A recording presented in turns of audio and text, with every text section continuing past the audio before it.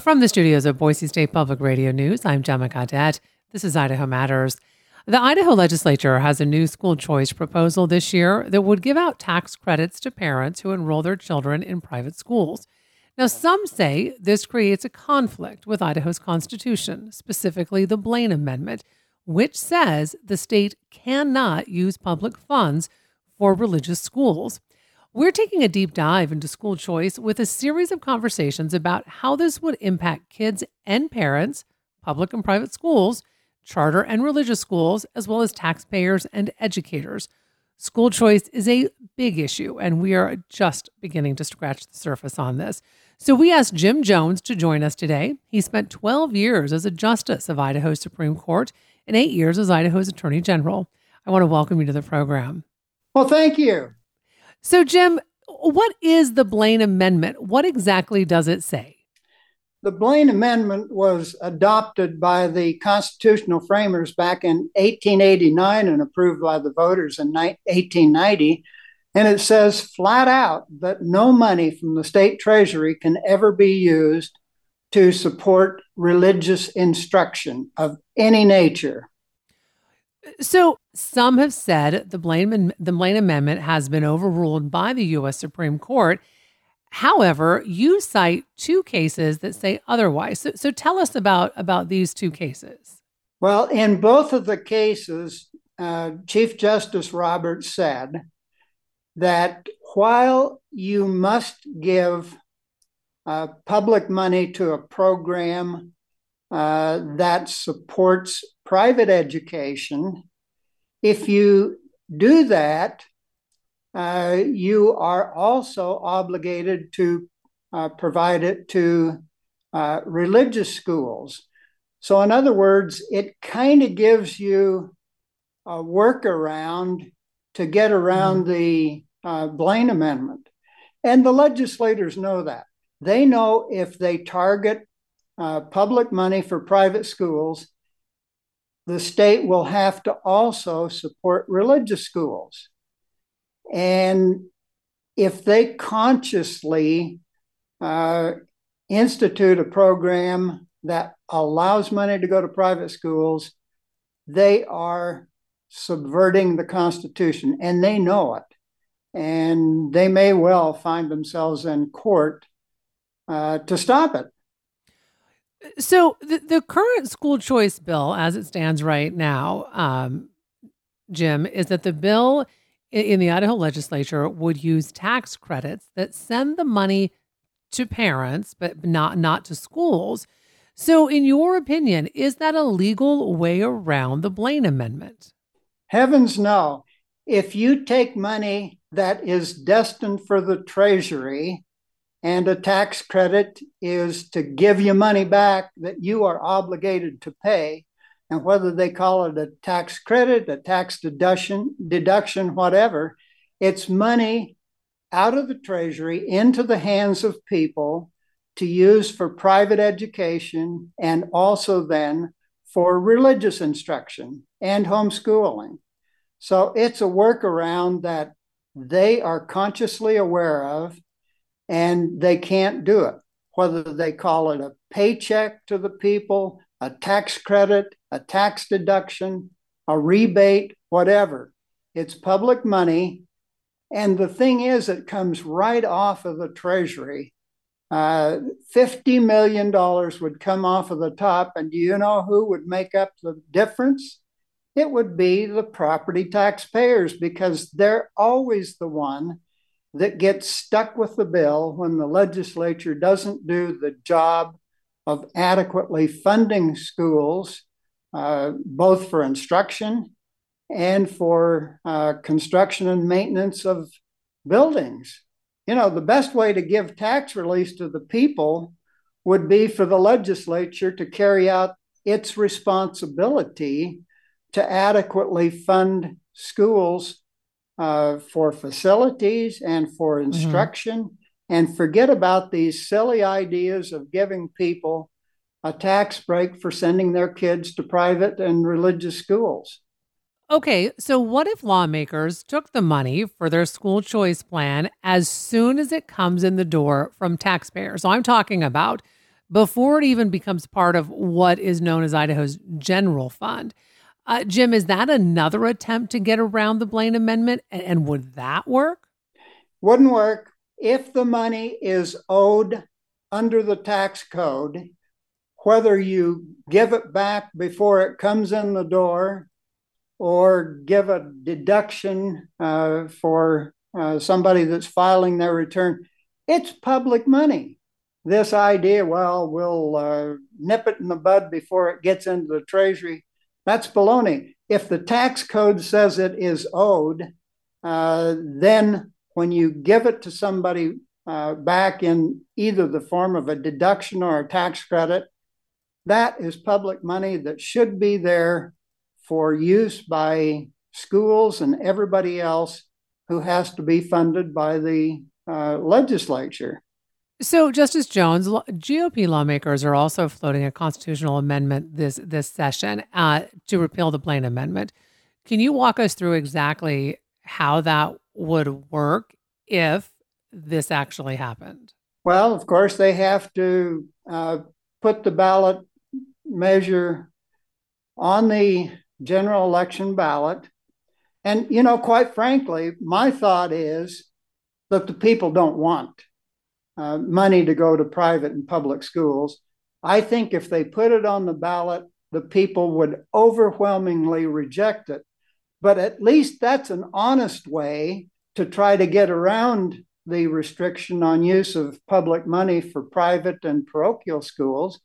At least it's honest. You're saying, okay, we're going to let the people decide, because the people are the ones who have political power, the ultimate source of political power in the state. So be honest, put it on the ballot and see what the people say. And in the interim, put all of these silly school choice, school tax credit, school voucher programs on hold until the people have a chance to weigh in.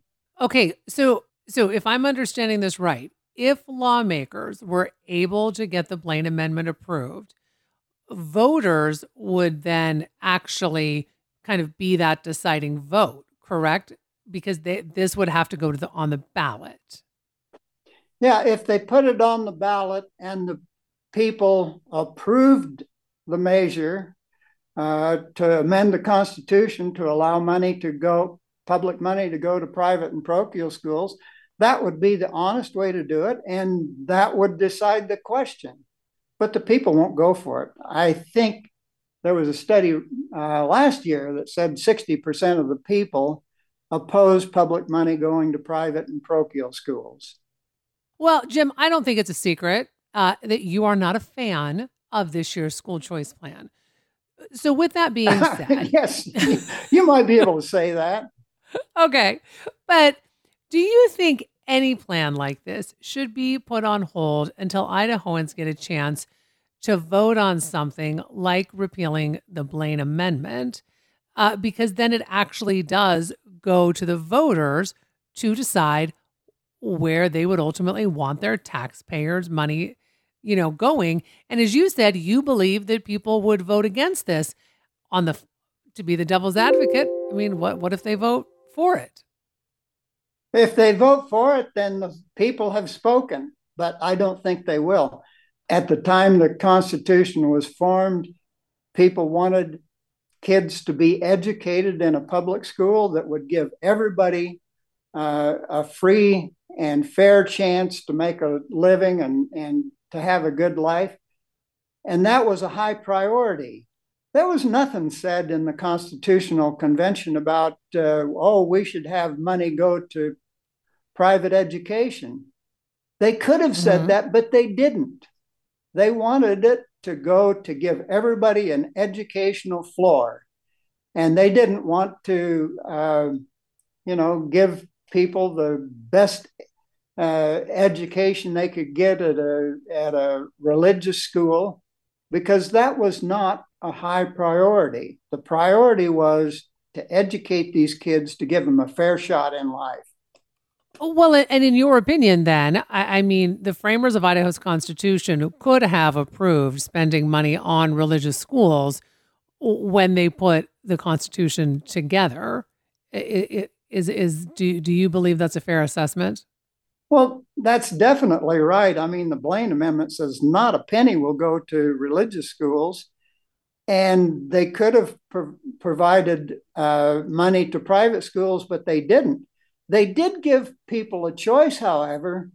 They said, we're going to make your kids go to school. We're going to have compulsory education in public schools, but if the legislature allows you to send them to private schools that you pay for, the parents pay for, then they don't have to observe the compulsory attendance at public schools. So there was a clear choice. You could either have the government pay for the kids' education through taxes, or parents could send their kids to private and parochial schools on their own dime. So that was school choice. And that was what the Constitution provided. And we ought to honor the Constitution until such time as the people change it. If the current school choice plan is passed into law without repealing the Blaine Amendment, would you expect a lawsuit against the state of Idaho? I've kind of been threatening it for the last several years. And I think there will be enough concern about it that people will take it to court. And we will say, number one, the legislature has not adequately funded schools, and the ability to give public money to private and parochial schools will further impact the ability of the state to do what it needs to do on the instructional side. Number two, that the state has flat failed to pay for construction and maintenance of school buildings. We're in the red about $1 billion on that. And that is a state requirement under the Constitution. And that will be another point of attack. If you divert money to private and religious schools, it further impacts the ability of local school districts to maintain safe and adequate school facilities. And then number three, that the school choice or tax credit scheme is clearly violative of the Blaine Amendment. And so it will be a three-pronged attack on the legislation. You mentioned another legal case in your recent op-eds on school choice. This one went back to 2005, where the Idaho Supreme Court said the state had failed to pay for school buildings as well as their maintenance. And as you just talked about maintenance, I want to go back to this for a minute, because how exactly does school maintenance tie into school choice? Well, there are school buildings that are incapable of allowing the kids to get a good education. If they're freezing to death in the winter or boiling in the summer, or the safety equipment is not working, there's not a fire escape, that impacts the ability to give kids a thorough education as required under the Constitution. If you allow state money to go to frivolous things like providing educational money for private and parochial schools, it further adversely impacts the kids who go to public schools to have a good education on the instructional side and on the building side. The problem is that there's only a certain amount of money that the state is willing to pay out. And if you shortchange local school districts on school buildings, on school maintenance, on instructional funds, and send it to some purpose that is not allowed under the Constitution, that is, private and parochial schools, you've further violated the Constitution in a number of respects. And you know what the problem is? When you shortchange school districts on any of those aspects, it all goes down to the property taxpayers. And in that 2005 decision, We said that you can't rely on financing school buildings and facilities and maintenance solely on the property tax. Legislature's still in flat violation of the Constitution, and until they get into compliance under the Constitution, they have no right to send money for private and parochial schools or to give anybody vacation money to go to Tahiti or whatever other luxury they want to hand out. If they really want to give property tax relief to people throughout the state, what they will do is to step up the plate and adequately fund both the instruction side of education and the construction and maintenance side, which will lift that great burden off of the local property taxpayers. You can have a solution to two problems: underfunded schools and overburdened property taxpayers, by just following the Constitution and not trying to defy it by sending money off to private and parochial schools. So before I let you go, do you have any predictions on what may happen with school choice this year in the legislature? It has failed every time they've tried to do it. The arguments against it are overwhelming. I think it will be a tough row to hoe, even though there are lobbyists lining the halls of the Capitol trying to get it done. For one reason or another, some people think it's because there are for-profit schools waiting in the wings to pick up some of that great public money that is going to be doled out. And of course, 80% of the people who are already sending their kids to the private schools or religious schools or homeschooling already do it. It's not going to give them a choice. It's just going to give them a subsidy. And I think that they're running out of steam. I think it's going to be really difficult to get it passed, but who knows? Well, as always, we so appreciate your time today. So thank you so much for the conversation. Oh, sure enough. Glad to. We've been talking with former Idaho Attorney General and Supreme Court Justice Jim Jones about school choice and the proposals currently working their way through the Idaho legislature. Idaho Matters is doing a series of interviews on school choice during the 2024 Idaho legislative session, both pro and con. And we want to hear your thoughts about education reform as well as vouchers and school choice. You can send us an email at idahomatters@boisestate.edu.